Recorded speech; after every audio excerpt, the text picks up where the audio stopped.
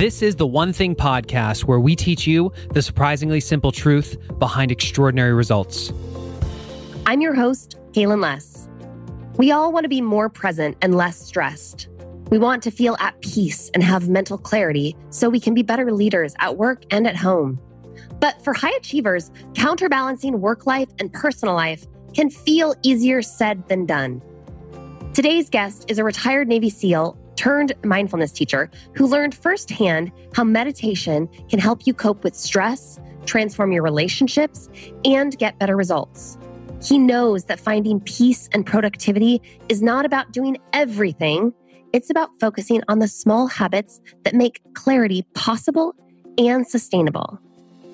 With that, let's get into this conversation with John McCaskill.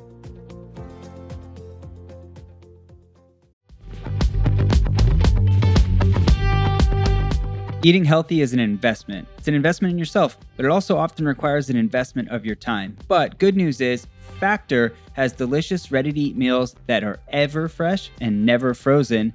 They're chef-created, dietitian-approved, and ready to eat in just 2 minutes. With Factor, you can choose from a weekly menu of up to 35 options, including popular things like Calorie Smart or Keto Direction or Protein Plus or Vegan and Veggie.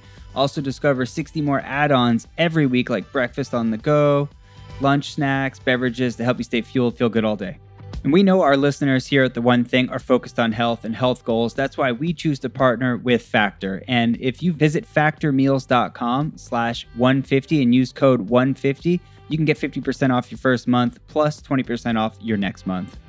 Again, that's factormeals.com/ONE50 and use code ONE50 to get 50% off your first month plus 20% off your next month.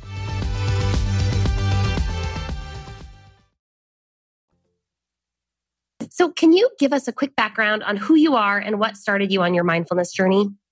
Sure. Yeah. I'm John McCaskill. I am a retired Navy SEAL commander. I retired from the Navy after 24 years, 17 of which was with the Navy SEALs or attached to special operations in some capacity. And now I'm teaching mindfulness and meditation. And that's not your typical journey. I got to teach mindfulness and meditation because in my time in the teams, in the SEAL teams, I battled with some stress and anxiety and survivor guilt. And that led me to seek out some counseling. And one of the counselors recommended that I try meditation, mindfulness. And to be 100% honest, I kind of laughed at him initially.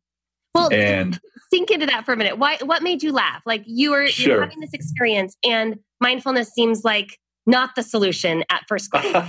So tell me what you were thinking. Exactly. Yeah. I was thinking that I was, this big, tough Navy SEAL and that meditation was for weaklings or yogis or monks. Again, nothing wrong with any of that, but it's just not what I saw myself as. And so I laughed at him and told him that I had some serious problems and that meditation wasn't going to be something that helped with it.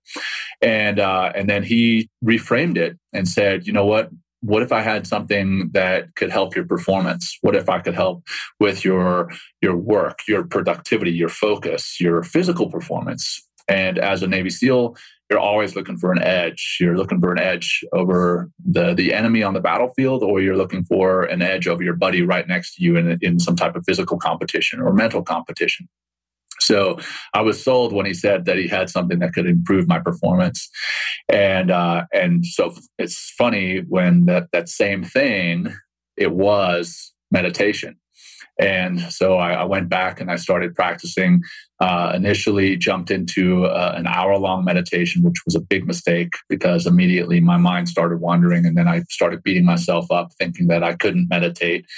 And I went back to see the doc a few weeks later and he said, well, that's like lining up at the start of a marathon without ever having run a mile. And so I ate some humble pie and I went back and I started just doing some 3-minute, 4-minute breathing exercises and then worked my way up to a longer meditation. And I started to see some of the benefits that he had promised. I started to see that I was communicating better, that I was focused at work, that I was more productive, that I was more able to get into that state of flow. And over and above that, I started to see that the depression and the anxiety and the stress that I had been dealing with, it was still there, but I was able to process it in a much more healthy way. And so I started telling people, and then we started doing some meditation groups, small meditation groups. And I started to see that it was positively affecting them. And so it was right about this same time that I was looking to get out of the military and wondering what it was I was going to do. And lo and behold, the answer was right there in front of my face, that I could actually teach mindfulness and meditation to folks so that they could experience these same benefits that I've experienced. So as you were transitioning out of your one thing, this new one thing that saved your life is staring you down in a way that you can serve others. 100%. Yes, that's a great way of putting it. And I never saw it there. It was kind of hidden. And then, yes, it just kind of revealed itself to me. And it is my new one thing, is to help others live a happier, more fulfilling life through the practice of meditation and living mindfully. In my own journey, mindfulness, meditation, I've seen the studies. I know in my brain intellectually that it makes a difference. And sitting down to meditate, as a high performer that moves fast and has big goals, sitting still can feel very counterintuitive and really a struggle. So how did you go? You thought big, started with an hour, and realized that wasn't going to work. You scaled down. Right. But still, a minute, 30 seconds is a long time for meditation for many people that have never practiced before. Sure. Well, in all honesty, when you sit down to meditate, be it for a minute, be it for an hour, whatever the case may be, when you notice that your mind has wandered off, a lot of the time, what happens is people beat themselves up. They say, well, I can't meditate, or there I go again. My mind has wandered off yet again. And if you just change the narrative, your personal narrative in that event, rather than saying that, you say, oh, my mind wandered off. Let me bring it back to the anchor being your breath, a body scan, a mantra, whatever the case may be. And as you do that over and over, that's actually where the magic happens. That's like a mental push-up, if you will. That's where you're going to strengthen your mind, strengthen new neural pathways, develop new neural pathways, cut away some old ones, do some neural pruning. And that's where that neurological rewiring actually happens, so that you can become more focused. And as you start to notice that you become more focused, then you realize that the practice is doing you good. It's much like going to the gym. As you start to notice the effects in the mirror, you're like, okay, you know what? All this hard work that I'm putting in, it's worth it. Well, the same thing happens mentally. You notice that the work is working, and so it's worth it. Well, and I love what you said about the noticing is the push-up. It's not that the clear mind, the Zen moment, that's the result, but the push-up is the noticing the thought. And rather than bullying myself and wishing that they weren't there, I can say, wow, I just exercised that moment. I said, I recognize you, and now I'm going to move you away. And that's the rep that I'm looking for. Exactly. 100%. Yeah, spot on. And that's once you change that narrative, that simple way of looking at what has happened with your mind, you can start to meditate. Once you start to be a little bit easier on yourself, less negative, you can start to meditate. And that's where that's that first domino, I guess. Yeah. What was the tipping point for you, in the sense that you started big and your teacher said, you've got to just start small. Just keep going to the gym, keep getting those mental clarity reps. When did you start to see the change? Well, I started to basically feel an immediate change once I was, able to do some breathing exercises for, more than a minute. That was an immediate change. But then I would come out of that breathing exercise and go to work or get stuck in traffic, and I would go back into that stress level and be stressed out. The lasting effects from meditating came at about the 2-month mark. Once I would sit down, meditate for 10 minutes, 15 minutes, whatever the case may be, that good feeling of relief would come immediately after, and then it would last in between and up until the next meditation. So it was kind of this cumulative effect. But it took about 2 months of regular practice. Again, the gym analogy applies. Much like going to the gym for 2 months, you don't see the effects in the mirror. You may see the effects immediately when you're doing a bicep curl and say, okay, yeah, my muscles look great. And then you walk out of the gym and now your muscles don't look so great. But then you do that for 2 months straight, you're going to start to see those lasting effects. And that's what it was, about 2 months. Well, and to reinforce the reality that if you expected that when you went to the gym that first time that you would walk out ripped, that's just unrealistic. And we know Absolutely. that.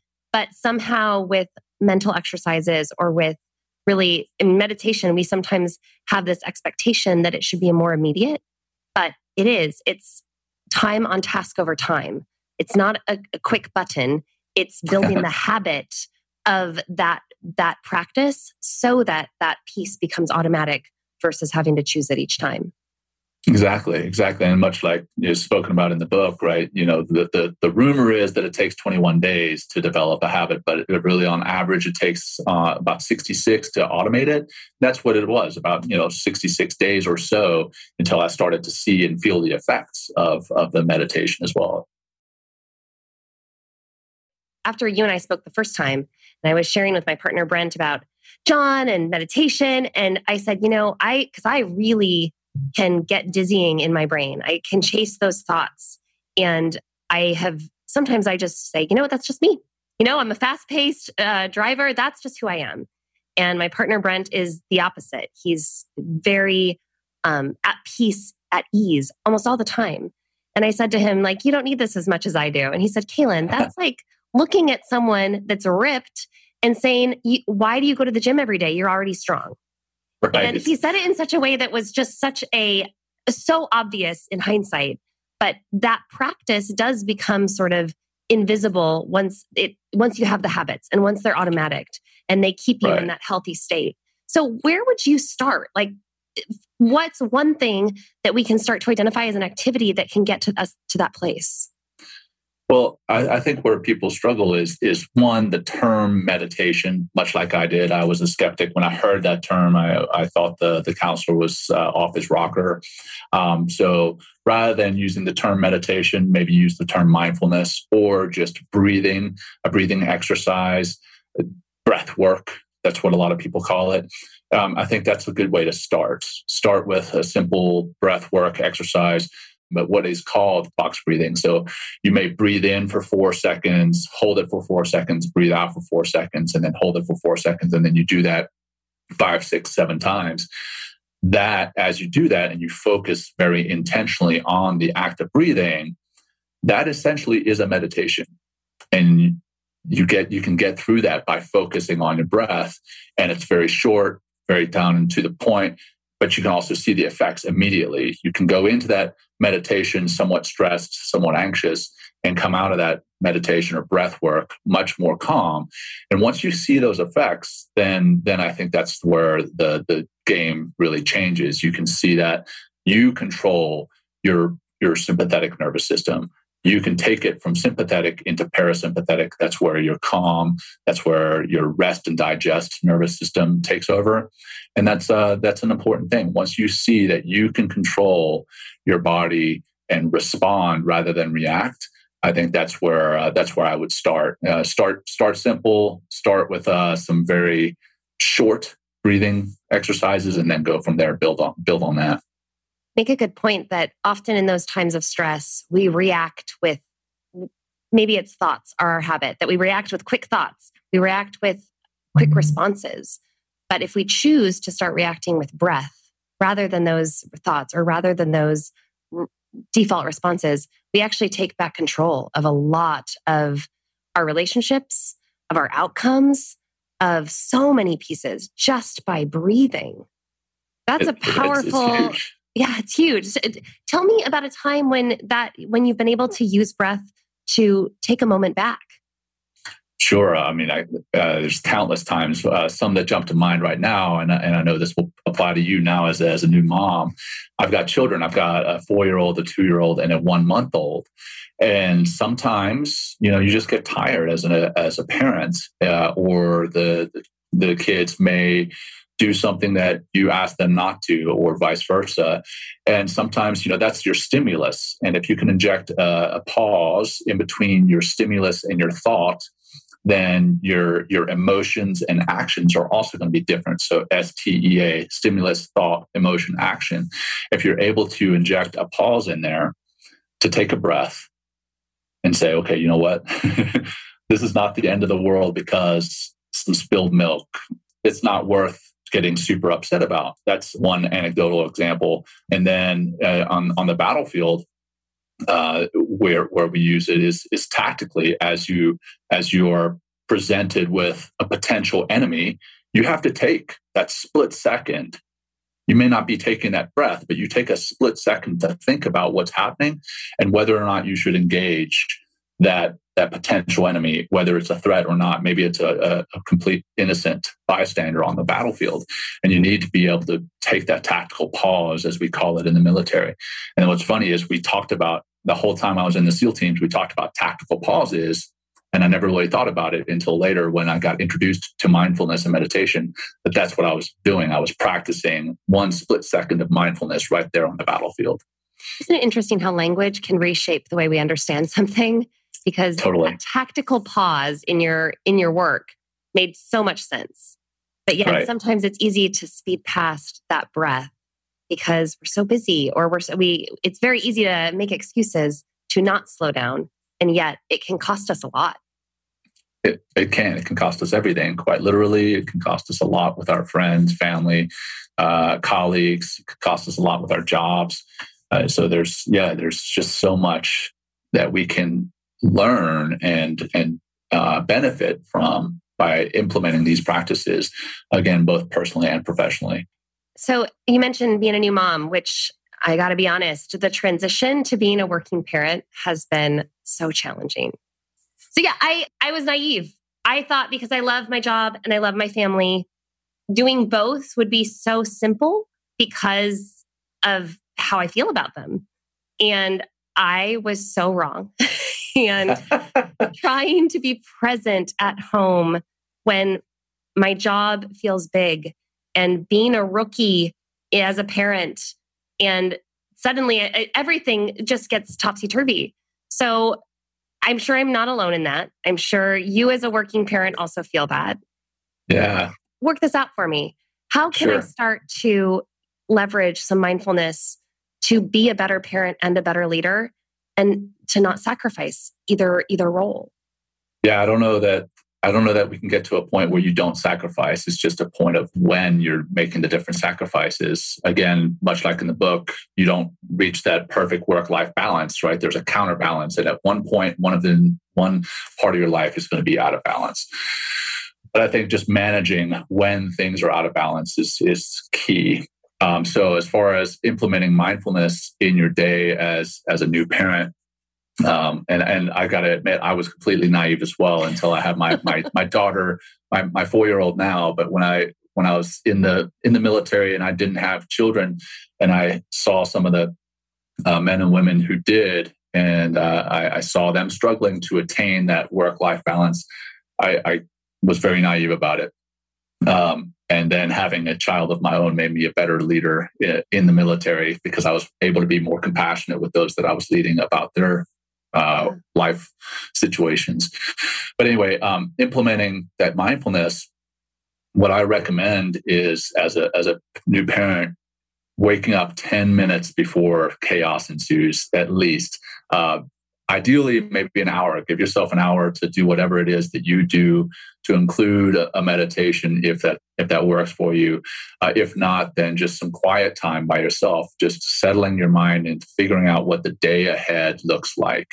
Doing your 411, right? Seeing what's in line with your ideals and values and your goals. And then once chaos ensues, once the children do get up, then you've already got that behind you and you've got that win. So I think that's important. Once you have that win, then you're able to live more mindfully throughout the day. If you are not able to do that, if you wake up at the same time as the children or wake up at the same time that you're supposed to jump in the car and go to work, and you don't give yourself that tactical pause, if you will, in your own life, you go to school, you go to work, you go wherever, and it feels as though you're being shot out of a cannon and you're constantly playing catch up. So give yourself that head start by waking up just a little bit early and having some private time to do whatever works for you. And that can be mindfulness, that can be a meditation, but it can also just be mindfulness, being, drinking your first cup of coffee in dead silence and paying attention to what that coffee smells like, tastes like, feels like in your hand. that's mindfulness. And, if meditation doesn't work for you, you can at least implement that. And the mindfulness has some of the same effects that meditation has in your life. I mean, the book talks about counterbalance and that you can't have a perfect balance. That just doesn't exist. And on paper, that makes sense. And in the day-to-day, that can feel like chaos, right? It's that striking that counterbalance and trying to be fully present in each part of my world. And yet the choice of choosing the place that I'm in versus reacting to what I think I'm supposed to be doing really is a clear distinction. It's taking my control back while also letting me choose when my one thing is my family, that is my one thing. And when my one thing is my job, that is my one thing. And to start practicing the discipline of when one role creeps into the other's boundaries, to just say, I acknowledge you, and that's not my one thing right now. Right. And it's a habit. It takes practice. It's not going to happen immediately.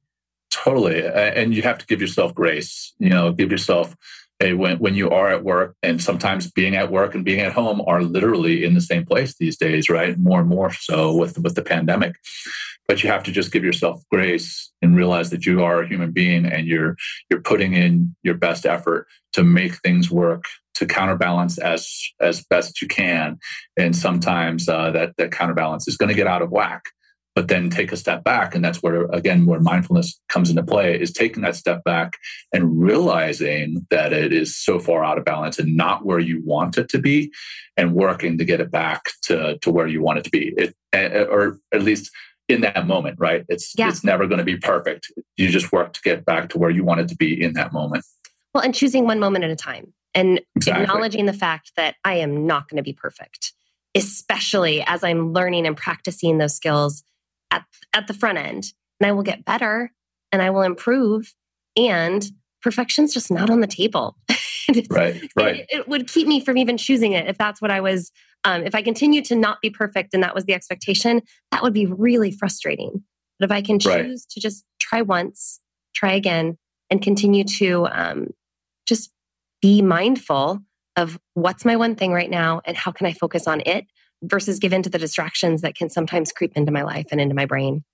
Right. And then again, that grace, that's where perfection is not on the table. And if we realize that, if we're making progress and give ourselves credit for that progress regularly, then it's going to be easier to develop that habit. So, if meditation is something that we want to take up, and we start by sitting down every day for 8 weeks, and then we fall off and we're like, oh, well, I didn't achieve perfection, and then we just stop completely. Well, that's going to be, I don't like to use the word failure, but that's going to be a loss. But you can reset and say, you know what, I didn't meditate yesterday. I can get back on that bandwagon and meditate tomorrow, and that's progress. So progress is always is good. Well, and even noticing, maybe I didn't meditate yesterday. How did I feel?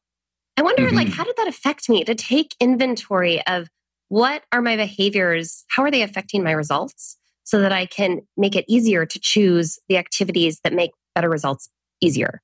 And that just having that cycle in my brain. John, I've noticed that there is a lot of resources for women, for moms, a lot of mindful mamas out there, meditation stuff. And yet there seems not to be the same resources available to fathers and to men and to leaders out there. Do you have any advice for fathers to start to adopt these things, or any resources that can help them on the practice? Yeah, as a matter of fact, thanks very much for that question. I actually run a podcast called Men Talking Mindfulness with a good friend of mine, Will Schneider, who is a self-proclaimed hippie living in New York City. And the tagline for the show is, what happens when a former Navy SEAL commander and a hippie get together to speak about mindfulness? Well, we don't know, so go ahead and listen. So the show is just that. It's to break down the stigma that surrounds these practices for men and show that it is not a weak practice, show that it is not a feminine practice, not that weak and feminine are synonymous, but just showing that you can be a man's man and practice meditation. You can be a man's man and be in touch with who you are inside. So we have that podcast is out there, and we have a different topic every week. We've actually touched on fatherhood and how mindfulness is important in fatherhood. And the next season, we're going to have an episode on motherhood. So it's called Men Talking Mindfulness, but it is not just for men. But yeah, that's one resource I would love to plug. So thank you for that. Absolutely. Well, something else, as you mentioned that, there is sort of this stigma even around leadership. When I think about the avatar for what a leader looks like, right? They can be very outgoing, assertive, a driver, and yet mindfulness is not always synonymous with those types of characteristics. Do you find that people struggle to wrap their brain around how to be a mindful leader? Oh, absolutely. I think that people do think that those two are mutually exclusive to a great point. What we, as a matter of fact, on the Men Talking Mindfulness podcast, we have an episode on bosses versus leaders. And I feel that those type that you mentioned, who are always go-getters, who are looking for the bottom line, to increase that bottom line, they may fall more into that bosses category, where a leader is somebody who is part of the team and is taking the team with them to their goals. And I think a leader, to be a really good leader, you have to be compassionate. And mindfulness actually helps you to be more compassionate because you're paying more attention to the here and now. You can pay attention to what your people are experiencing, what they need, but you can also have that self-compassion, which is so important. Mm-hmm. If you're able to have that self-compassion, you can take care of yourself.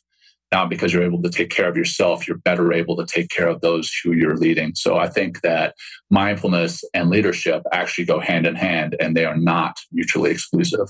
When you were talking, I was thinking about my own journey in leadership. And I think that for most of my career, my desire to perform and to be a high achiever and to lead people to greatness was really fueled by fear.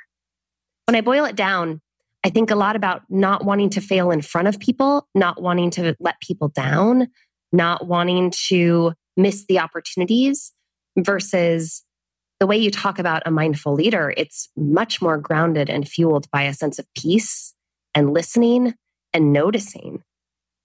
Sure. So what I would like to address that with is that fear that you mentioned. That's kind of a scarcity mindset. And then you can, on the other side, have that mindset of abundance. The scarcity mindset is basically, if you can imagine a pie, right? And you cut that pie into 8 pieces, and that there's only 8 pieces, and that if somebody eats 2 pieces, then I'm not going to get one. Well, life is not like that. Life is not a zero-sum game. If one person is succeeding, that doesn't mean that I can't succeed. Life is the abundance. If we look at it with that abundance mindset, we're going to have less fear, and we're actually going to be better leaders. That's where I find we actually, again, have another episode on scarcity versus abundance. That's where I find bosses, quote unquote bosses, versus leaders. And the bosses have that scarcity mindset quite often. And so they are leading out of fear. They are pursuing goals out of fear, rather than pursuing that leadership role and the goals associated with the team out of that feeling of abundance, knowing that, hey, we can all grow. And we have a saying in the Navy that a rising tide floats all boats. Well, that's how we kind of look at things. As a good leader, you're going to lift everyone up. You're going to bring the whole team up with you. And you can do that through that abundance mindset. Well, and I think about my journey as becoming a leader. I was just following the models that I saw. I didn't necessarily have there were dozens of books on leadership, but nobody handed me this is the best book for you, Kaylin. And to take a minute and to really reevaluate, what is the model that I can become so that others can also learn to be a mindful leader? That is, it's really empowering, actually, to start to think critically about how I might do it differently so I can be more fulfilled and teach others to live in the same way. Absolutely. Yeah, that's critical. And that's a sign of a good leader is knowing that. And knowing that comes through mindfulness, I believe, that, or at least it's going to be easier to know that through living mindfully and practicing mindfulness. Yeah. John, I'd love to actually switch gears a little bit to Sure. how mindfulness can affect other areas of health. So we know that especially with habits, like the lead domino for a lot of people's results, whether it's finances, job, being better in your relationships, that can sometimes the first domino that people address is their health.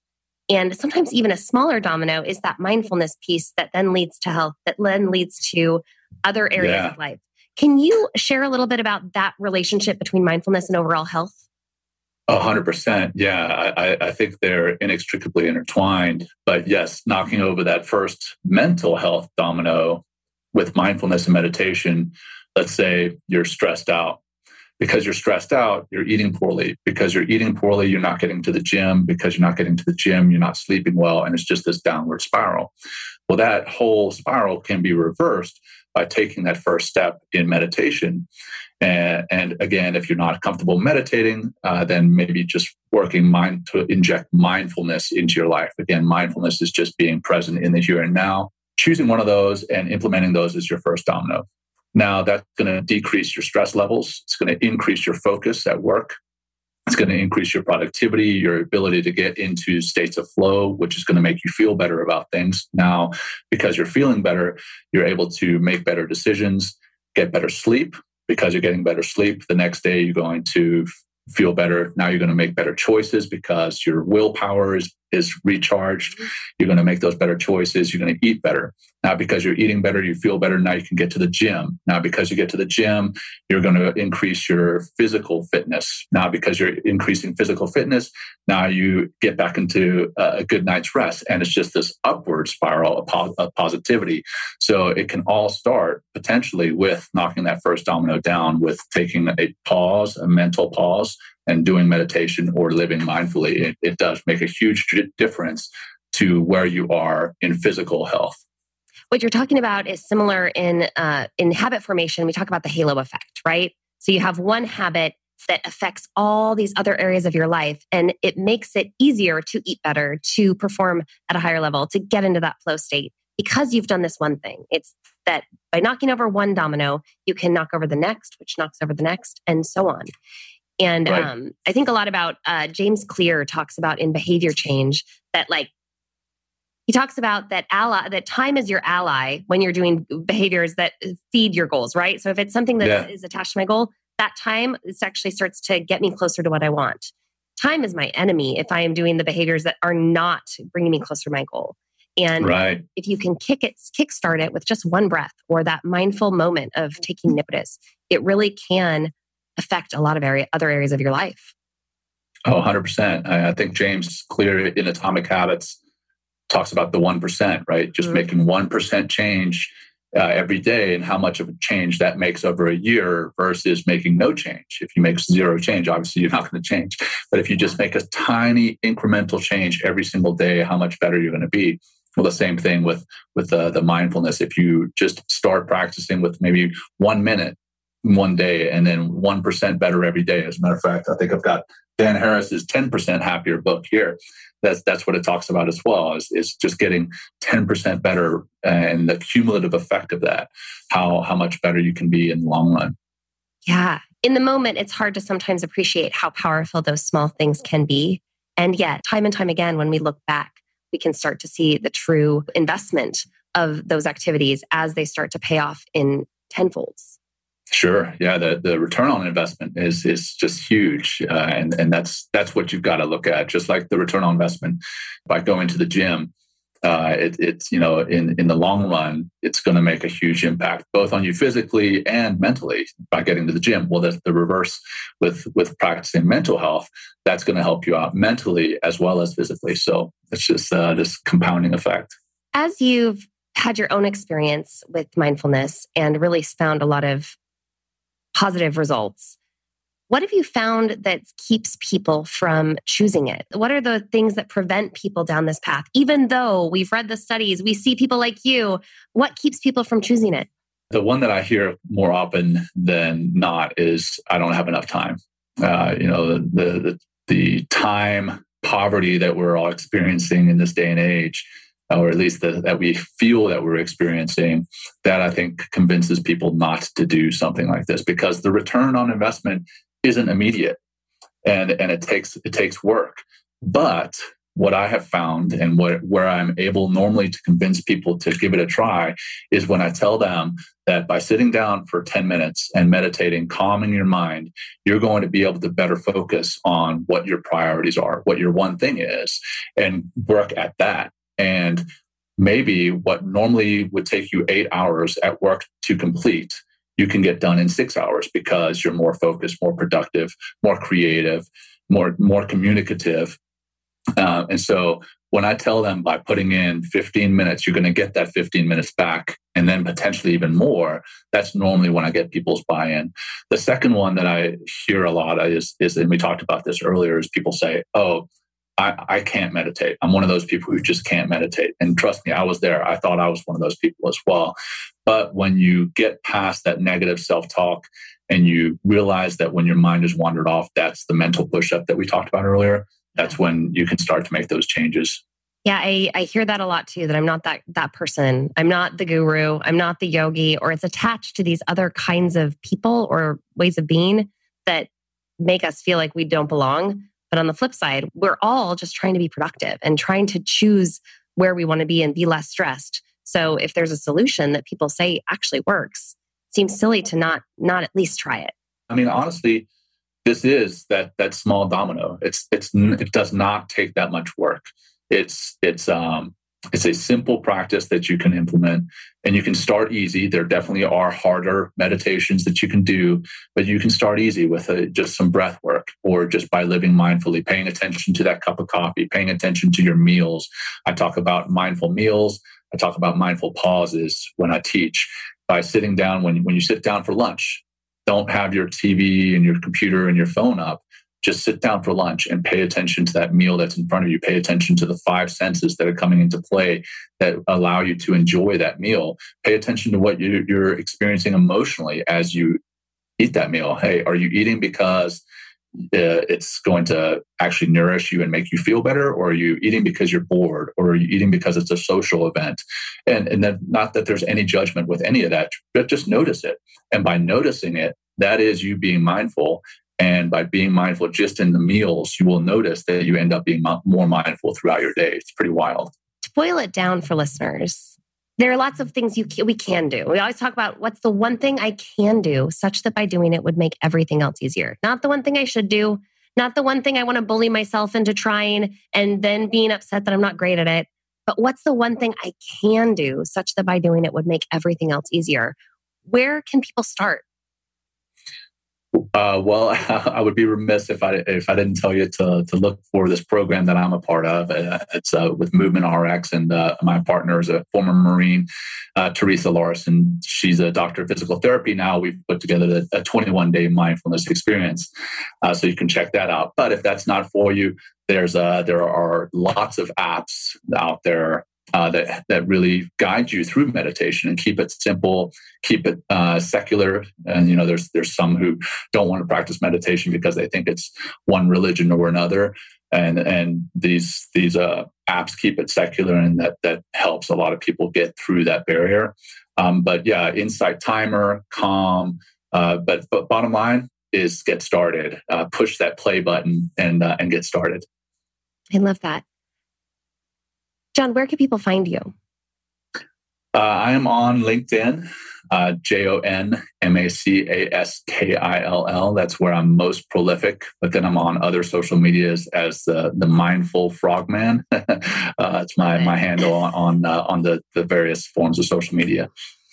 Right on. Well, thank you for sharing your journey with us. And thank you for inspiring us to just start. Because it sounds like there are lots of things we can do, but really, if we don't just choose to try one and start small, that's the one thing that will start the catalyst to 2 more things. Exactly. Yes. Well, thanks so much for having me, Kaylin. I really appreciate it. And it's been a lot of fun talking with you. There you have it, our conversation with retired Navy SEAL and mindfulness teacher, John McCaskill. What stood out to me from talking with John is that mindfulness, it's not about achieving an ultimate Zen or even being good at meditating. Mindfulness is not a skill to be perfected, but rather it is a practice to keep showing up for. When we make a habit of noticing rather than reacting, we also make space to be more purposeful and present in the moment. As leaders, you can start small by taking one breath or choosing, as John put it, the tactical pause before you take action. Mindfulness as a habit is about choosing to be present right now rather than letting your thoughts drift from the past or into the future or letting them drive your reactions. If this episode has brought value to you, who's someone you know or care about that would benefit from listening to it? Would you share it with them? And if that person is you, welcome to the One Thing Podcast. Click the subscribe button so that all future episodes will be automatically downloaded to your device. And for all of you, please consider leaving us a rating or review on your podcast player of choice. Because here's the thing, when you give us a rating, we are listening. Your feedback helps us do better and be better. And it also helps us reach more people and live our purpose of helping others achieve their goals. Thanks so much for listening to the One Thing Podcast. We look forward to being with you in the next episode.